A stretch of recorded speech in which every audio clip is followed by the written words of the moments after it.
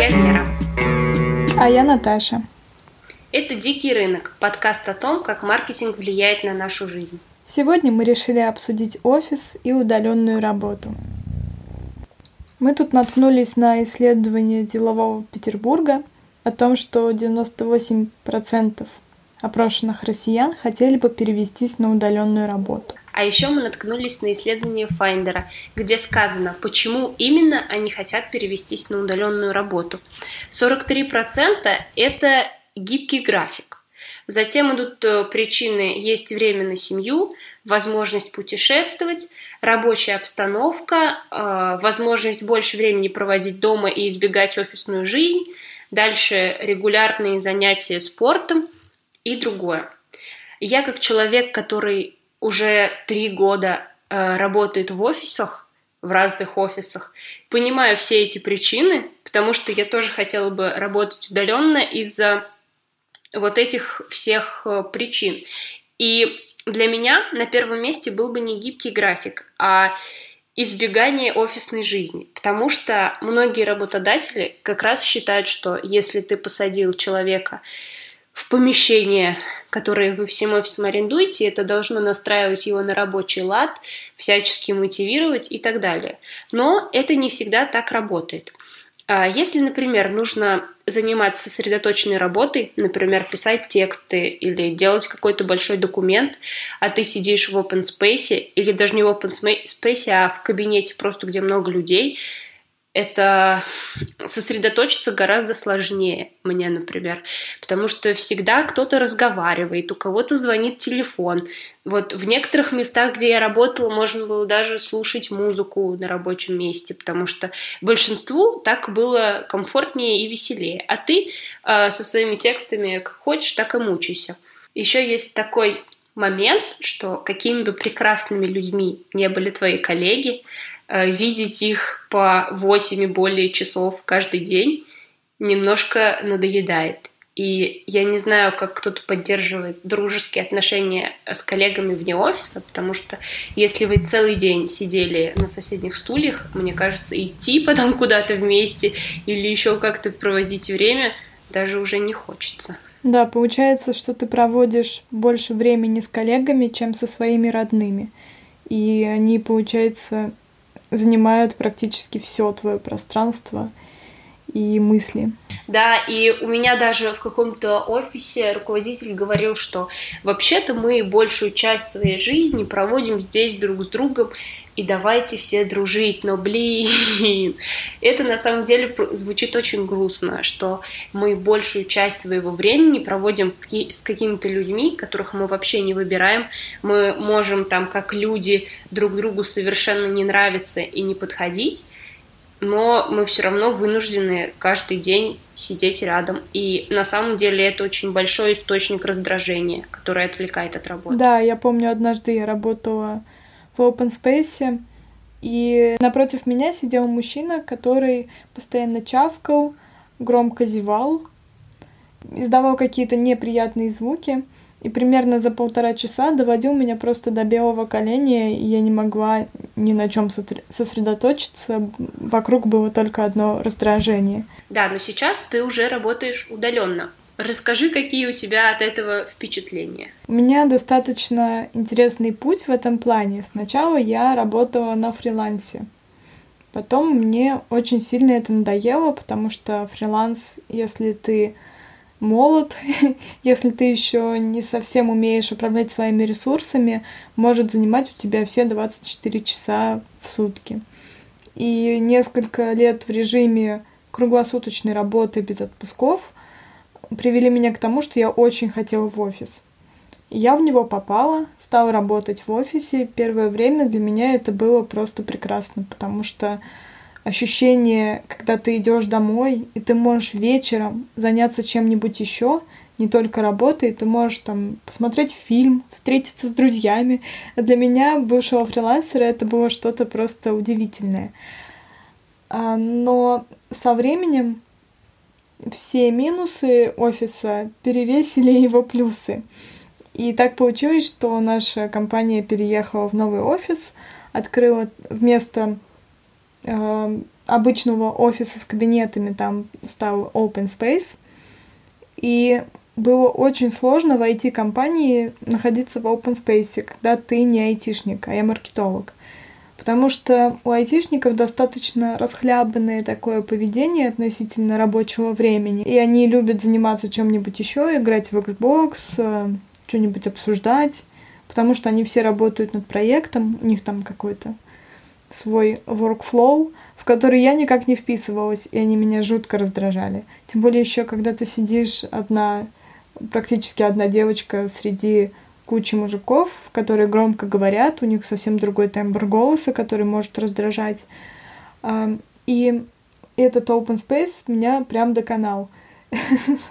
И тогда я попросила своего руководителя, чтобы он перевел меня на удаленную работу. Благо, project менеджер был в Берлине, и им не было особо важно, где именно я нахожусь, в офисе или дома. Я перешла на удаленную работу, и из дома я намного эффективнее работала, потому что меня ничто не отвлекало. Я могла сама там что-то распланировать, все было прекрасно. Но не так-то долго это длилось. Сейчас ты рассказала, как ты из фрилансера превратилась сразу в офисного работника. Но ведь удаленная работа и фриланс – это не одно и то же, как многие думают. И различие достаточно простое. Удаленная работа – это когда ты в штате компании, ты точно такой же сотрудник, ты работаешь 8 часов в день, и получаешь зарплату, и в принципе, нет никакого различия между тобой и офисными работниками, только то, что ты сидишь дома. У тебя также на удаленке есть трудовой договор, возможно, какие-нибудь у некоторых там таймеры учет рабочего времени, но это уже индивидуально. И в целом, если кто-то думает, что удаленная работа – это там нестабильность и все такое, то они путают это с фрилансом. Это фриланс, когда ты сам себе хозяин, ты сам ищешь заказчиков, ты можешь их найти, можешь не найти. А в удаленной работе у тебя также есть и отпуск, есть рабочее и нерабочее время. После нескольких лет работы на удаленке я поняла, что это совсем не так просто, как кажется. На самом деле режим работы в офисе намного расслабленнее, чем когда ты сидишь дома. Потому что руководство тебя не видит, тебе нужно постоянно предоставлять результаты своей работы, и тебя будут, не знаю, первое время, или может там как получится, может быть и всегда, контролировать намного жестче, чем тех людей, которые приходят в офис. Получается, что когда ты пришел в офис, ты уже поработал. Тебе оплачивают те часы, которые ты там проводишь. Ты можешь постоять у кулера, обсудить что-то с коллегами, повыбирать пальто в интернет-магазине, а дома ты не можешь этим заниматься, потому что работодатель будет пытаться проконтролировать каждый час твоей работы. Особенно если ты, например, менеджер или руководитель, ты не выполняешь такую работу, которую там вот я сделал, вот результат. Например, ты дизайнер или копирайтер. Вот этот продукт, который я создал, вот возьмите его. А если ты выполняешь какие-нибудь управленческие функции, то это сложнее, потому что результат, он не такой осязаемый. Вот. И, например, ты можешь целый день заниматься какой-то задачей, и у тебя вот в конце дня еще результата не будет. Не потому, что ты плохо ей занимался, а потому что кто-то вовремя не ответил на почту, какие-то планы поменялись, там, пришлось срочно бросить одно и заняться другим. И в такой ситуации особенно сложно, наверное, объяснить работодателю, что ты работал, даже находясь на удаленке. Да, иногда получается так, что ты не 8 часов работаешь, а все 12. Жертвуешь своим обедом, а те часы, которые ты сохранил на то, что ты не едешь куда-то в офис, ты можешь их потратить как раз на то, чтобы доделать какую-то задачу. И есть еще такая иллюзия, что если ты будешь работать на удаленке, ты будешь ходить в кафе, попивая кофе, там будешь выполнять какие-то свои задачи, потом пойдешь в коворкинг, посидишь в парке. На самом деле этого всего, скорее всего, не будет. Я несколько раз ходила в кафе, и там плохой интернет, там постоянно играет музыка. Если ты сидишь 8 часов в кафе, плейлист тебя просто достанет. Ты будешь ненавидеть это кафе.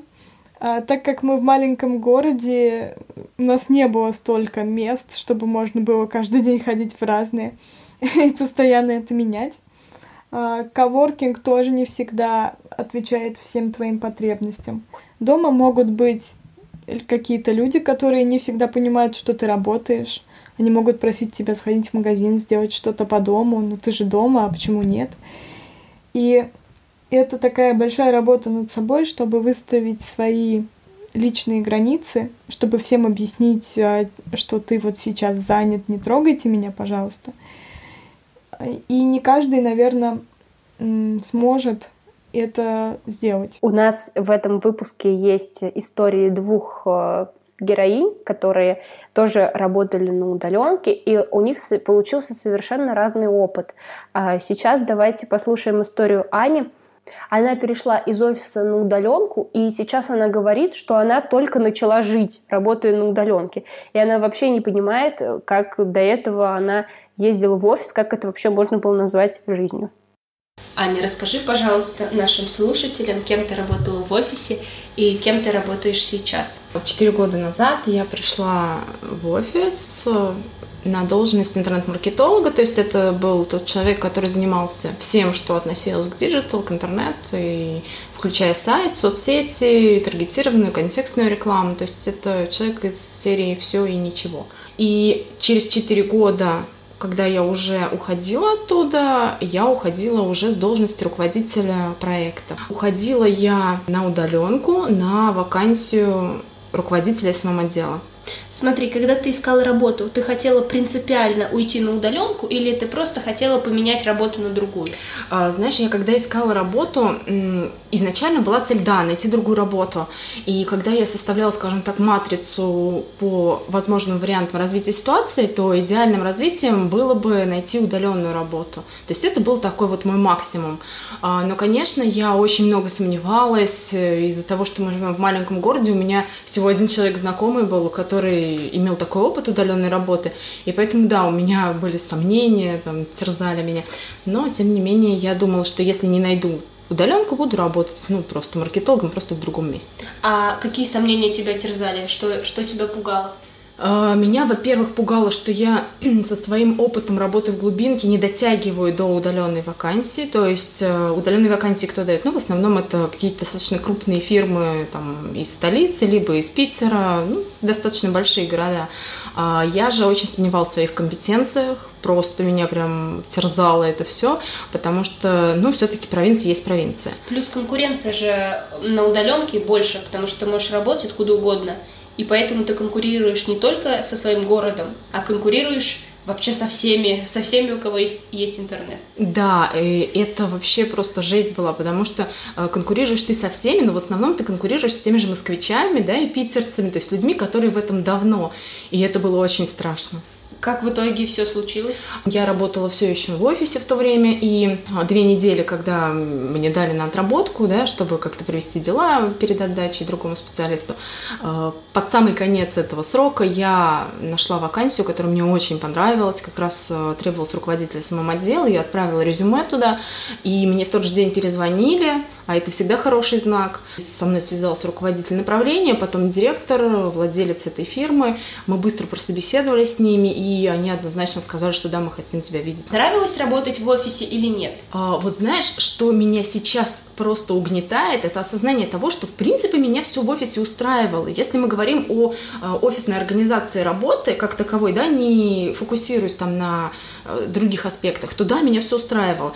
Понятно, что вот утром, да, мне приходилось вставать раньше, чтобы собрать ребенка, отвезти в школу и при этом успеть на работу, поскольку там пунктуальность и так далее. Это напрягало, но все же так живут. То есть это не было каким-то прям вот таким камнем преткновения перед успешной жизнью для меня. Вот. То есть все было окей. И сейчас, глядя нынешними глазами на эту ситуацию, я понимаю, что я очень жестко заблуждалась. Прям жестко, потому что, оказывается, это вообще не окей было для меня. Но это была зона комфорта, причем, знаешь, такая болотная зона комфорта, которая, я думаю, очень многих специалистов поглощает, создавая вокруг них такую вату из мнимой стабильности, защищенности, вот такого чего-то. И я попала в эту.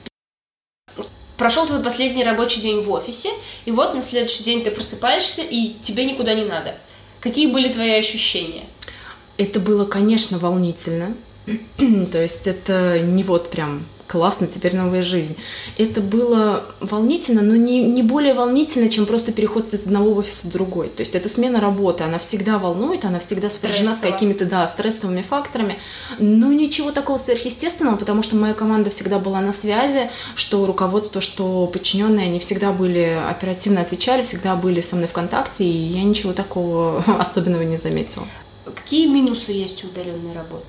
Минус здесь один. Это человеческий фактор. Причем это как с одной стороны, так и с другой стороны. То есть это и со стороны работодателя, и со стороны исполнителя.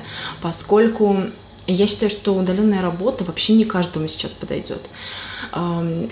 Со стороны работодателя, что я вижу сейчас, когда я уже достаточно долго наблюдаю за рынком труда, удаленной работой, и так далее, я вижу, что есть фирмы, которые хотят на этом как-то сэкономить, во-первых, то есть они ищут дешевую рабсилу и возможность не платить налоги, это понятно, но при этом они не имеют каких-то навыков и технической базы для осуществления правильной коммуникации.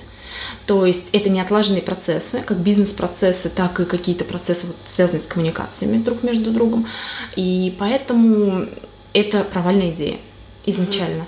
То есть минус – это необходимость четко, структурированно подходить к организации работы. Не все это осознают. Это во-первых. А во-вторых, я считаю, что психологически не каждый соискатель готов к удаленной работе, даже если он так считает, поскольку удаленная работа – это в первую очередь ответственность, что понятно, и она сопряжена с необходимостью строить свой график очень жестко. То есть ты сам себе начальник в первую очередь. И для кого-то это классно, для кого-то это не классно. Поскольку, вот я говорю за себя, когда я работала в офисе, я понимала, что я участвую в каком-то театре абсурда, поскольку я, будучи маркетологом, причем не просто маркетологом, а интернет-маркетологом, я прихожу, работаю, и мне платят зарплату за часы, которые я нахожусь в помещении, где находится офис. Это абсурд. Согласись, так не должно быть, тем более в нашей специализации. Здесь я знаю, что мне платят зарплату за определенные задачи. В некоторых удаленных работах есть такое, что ты должна быть на связи, вот прям точно в скайпе, например, также с 9 до 6, и ты там не можешь никуда отойти в это время, не отъехать в своем помещении.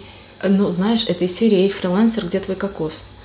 Это все-таки, удаленная работа, и ей нужна организация, в том числе и почасовая.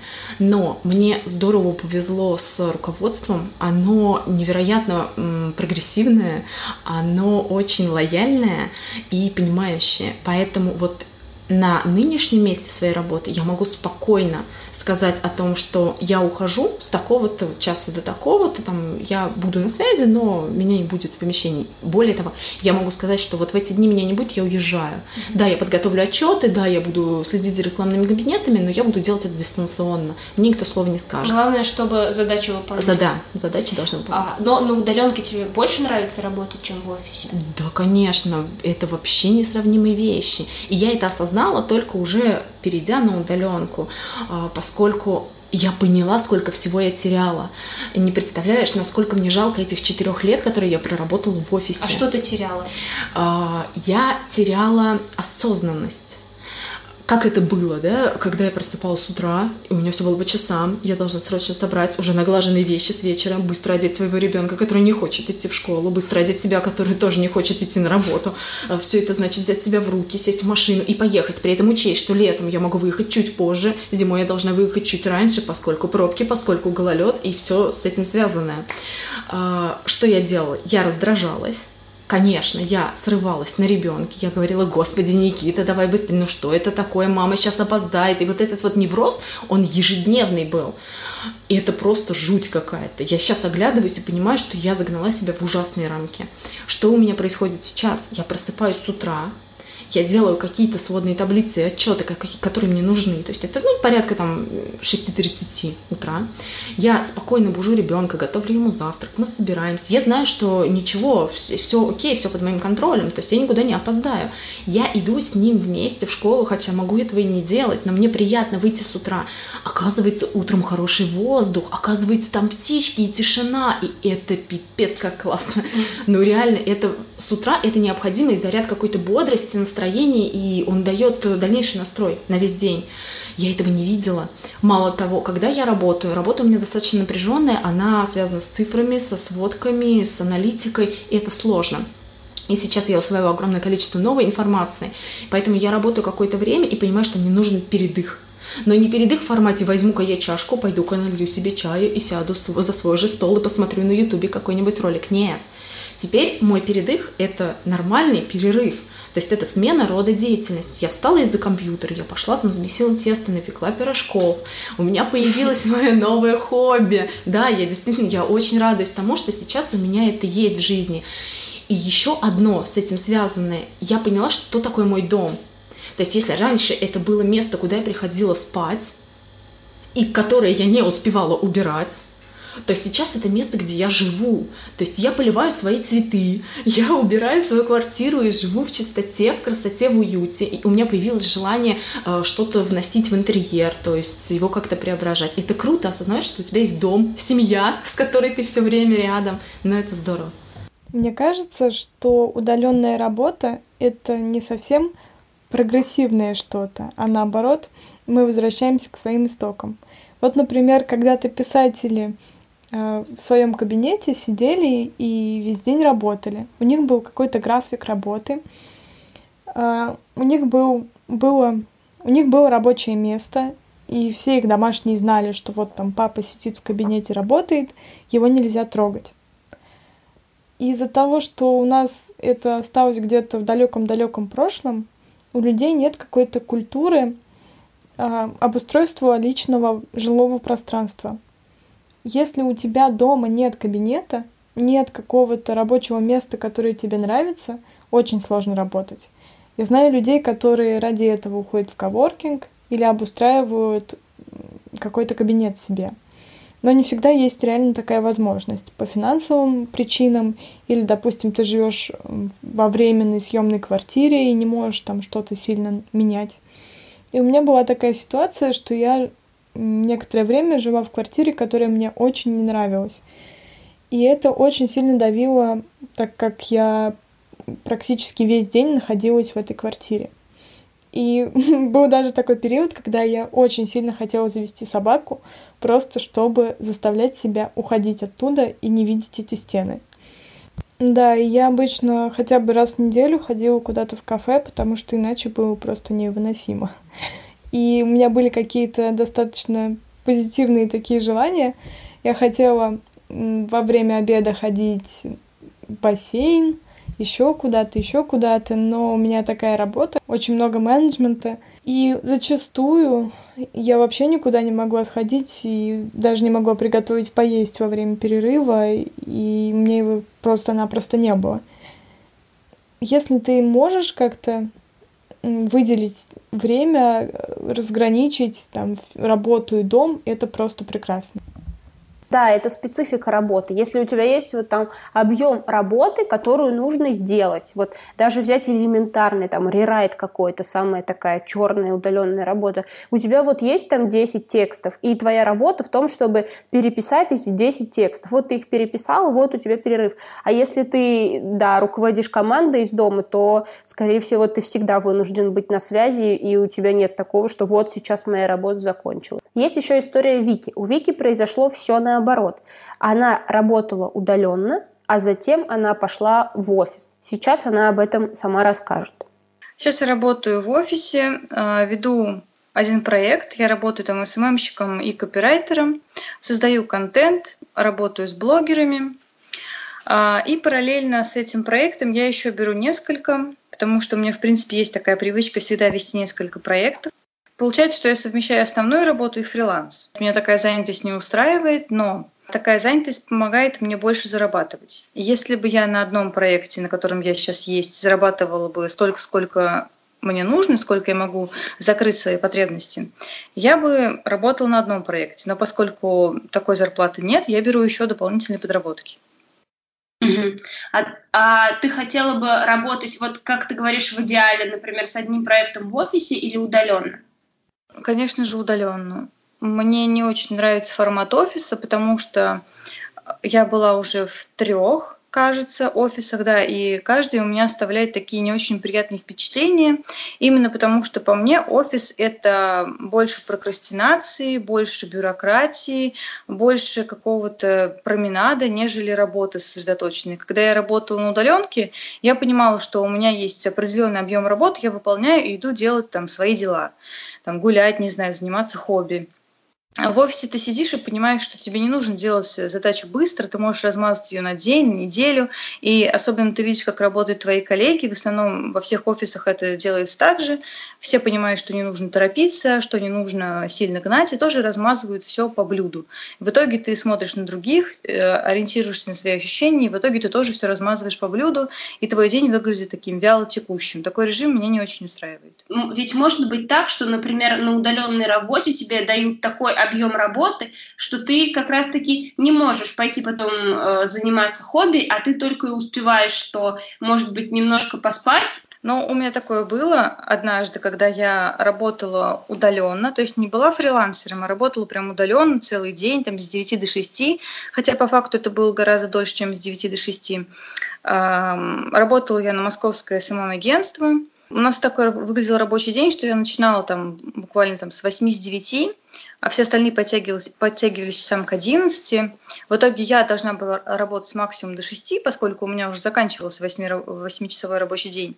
Но все остальные, там менеджеры, начальники и прочие, они работали там буквально до 11, до 12 ночи, и мне также могли скидывать задачи, какие-то комментарии или комментарии заказчиков, и это все длилось буквально 24/7. И вот этот вот режим работы, именно удаленный и именно в агентстве, он вообще не предусматривает, во-первых, подработок каких-то других проектов по фрилансу, он не подразумевает хобби и, в принципе, не подразумевает нормальную жизнь. Но это не потому, что ты работаешь удаленно, а не фриланс, а потому что было такое вот агентство, которое просто не отстроило процессы, которое само не понимало, что они делают, и элементарно не могли делегировать обязанности. То есть у них одни менеджеры, точнее одни СММщики у них там просто занимались проектами, а мне еще давали переговоры с сложными заказчиками, потому что, видите ли, я хорошо разговариваю с заказчиками. И меня это ужасно выбешивало. Такой формат удаленной работы, конечно, не очень хороший, но это не значит, что вся удаленная работа такая. Это значит, что мне не повезло и что я неправильно выстроила границы, потому что тогда я не умела их выстраивать. Какими качествами нужно обладать, чтобы работать на удаленной работе, и какими качествами нужно обладать, чтобы работать в офисе? Но для того, чтобы работать в офисе, ну вот именно по моей специальности, там, СММщиком или копирайтером, нужно не очень хотеть работать, но мне кажется. Я не то чтобы сейчас не очень хочу работать, просто у меня такая сейчас ситуация, что мне нет смысла уходить на удаленку, там, рвать и метать, брать себе кучу проектов, потому что у меня другая жизненная ситуация и другие приоритеты сейчас.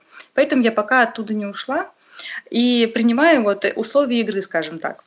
А вообще, для того, чтобы работать в офисе на такой специальности, которая, в принципе, уже вся ушла на удаленку, мне кажется, нужно либо очень сильно любить проект, либо иметь какую-то резкую необходимость постоянно быть на производстве там, или каком-то эпицентре событий. А если такого нет, и ты можешь там какой-то продукт отфоткать самостоятельно дома и, в принципе, понимать, как все это работает, то тебе вообще не обязательно быть даже в этом городе, проектом которого ты занимаешься.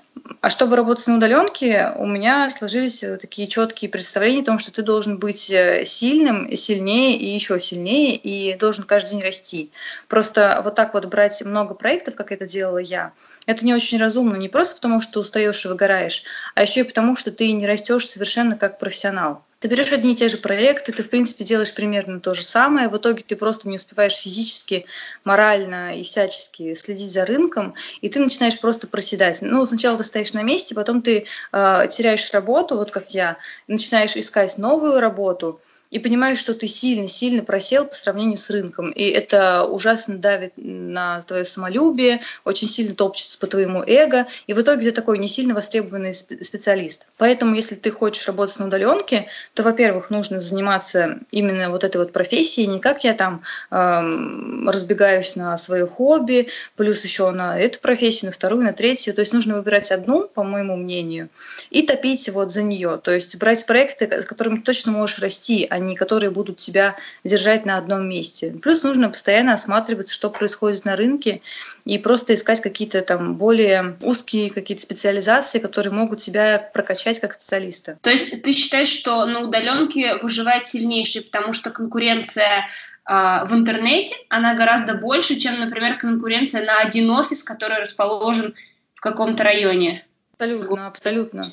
Тут очень многое зависит от того, насколько ты прихотливый. То есть бывают люди, которые там чуть ли не по 10 лет работают на копирайтинге, там за килознаки они получают деньги, и в принципе им все нормально, они там получают свою зарплату, и в целом и довольны этим. Но по моему опыту долго не получается. Во-первых, ты выгораешь, во-вторых, ты понимаешь, что как бы, ну сколько можно, там 3 года я работаю, да, не могу же я больше за килознаки деньги там брать 50-100 рублей.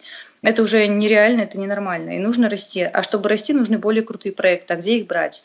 И то есть обязательно вот ты столкнешься с таким вот, с такой палкой о двух концах, и тебе придется выбирать, либо ты растешь и двигаешься дальше, либо ты выбираешь какую-то такую нишу, где ты сможешь получать какие-то деньги небольшие. Но это скорее подработка, чем полная удаленка. А в офисе не надо расти?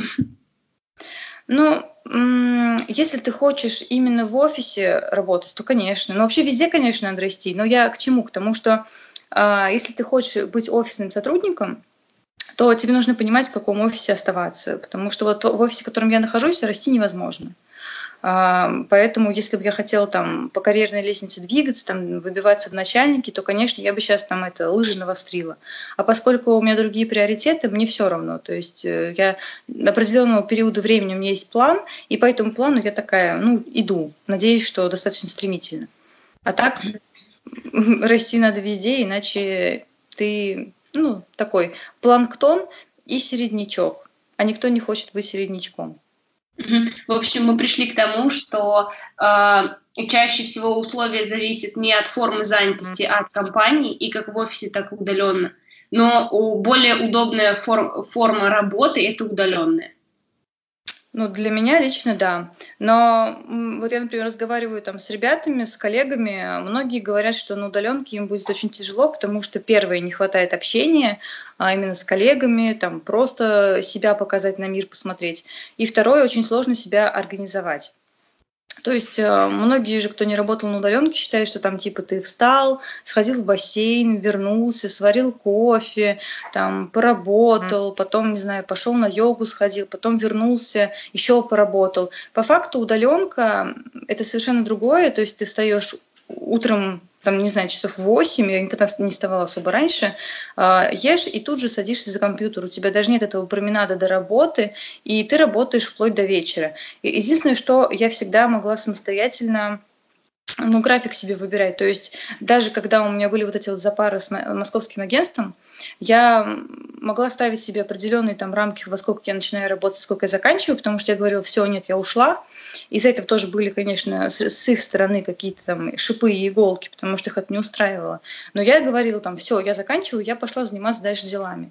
А когда я не работала на это агентство, а просто работала фрилансером на многие проекты, я вообще просто ставила себе график там, на 12 я работаю вот по этим проектам, потом я там торты пеку, потом я поехала там к маме в гости, вечером я приехала, доработала. То есть мне было вообще очень комфортно, когда у меня было несколько проектов.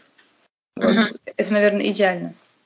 Какие компании обычно нанимают удаленных сотрудников? Это большие корпорации, например, Тинькофф, Билайн. Они могут себе это позволить, потому что у них отлажены бизнес-процессы и есть специальное программное обеспечение для удаленной работы. Это трекеры времени, если они нужны, корпоративные мессенджеры и так далее. Дальше это диджитал-проекты, где встречаться для этого не обязательно. Вот, кстати, наш подкаст. Теперь мы с Наташей находимся в разных городах и делаем этот проект удаленно. Давай теперь обсудим плюс работы в офисе.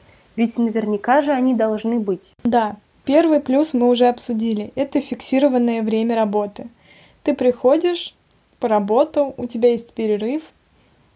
Очень редко сейчас, мне кажется, в офисах бывает такое, что у тебя нет вообще никакой свободной минуточки, потому что из-за того, что много людей работает в одном месте, все процессы немножко размазываются, и все равно есть немножко какая-то расхлябанность.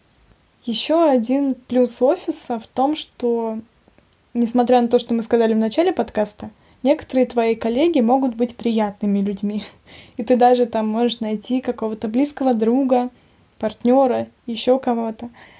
У меня есть подруга, с которой мы встретились как раз на проекте в офисе, и потом мы перешли с ней на удаленную работу, но общаемся до сих пор.